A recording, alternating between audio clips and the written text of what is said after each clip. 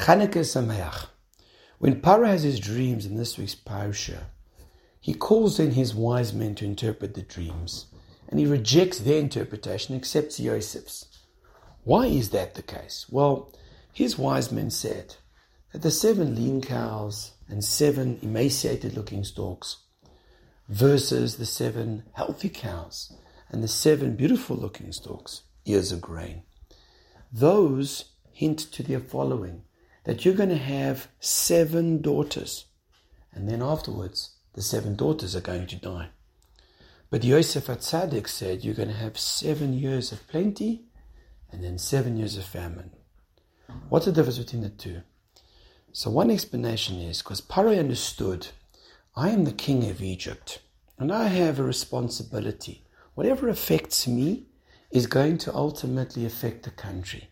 If I'm having dreams like this that are disturbing me, it can't just be something that pertains to my personal life, by me having children or not having children, but rather it's got to affect the country. So therefore, the wise men who gave their interpretation cannot be correct because it doesn't affect the country if I have daughters or not have daughters. But when it comes to a country famine, country plenty, that affects the country. By the same token, we have to know that what affects the world is for the sake of the Jewish people, and what happens to Jewish people is affecting the entire world. We know that Chazal tell us in Parshas Bereishis, each day of creation we've got the 2nd day, 3rd day, 4th day, 5th day, and then we've got Yom HaShishi, the 6th day. What's the 6th day? Because referring to the future times of the 6th of Sivan where we would receive the Torah. If the Jewish people will accept the Torah, good, and if not, Hashem says, I'll turn it back to Tov V'Vod. The whole world will turn back to chaos. And like the Gemara says, if ships leave the port from one country to another and they arrive, that's only for the sake of Klal Yisrael.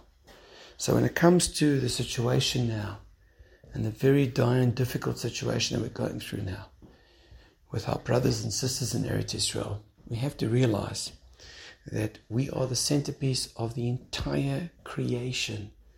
Every star, every blade of grass, in every part of the world is only there for Klal Yisrael, for the Jewish people.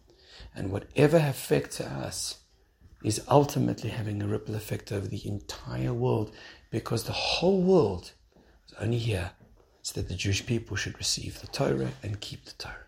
Have a wonderful day.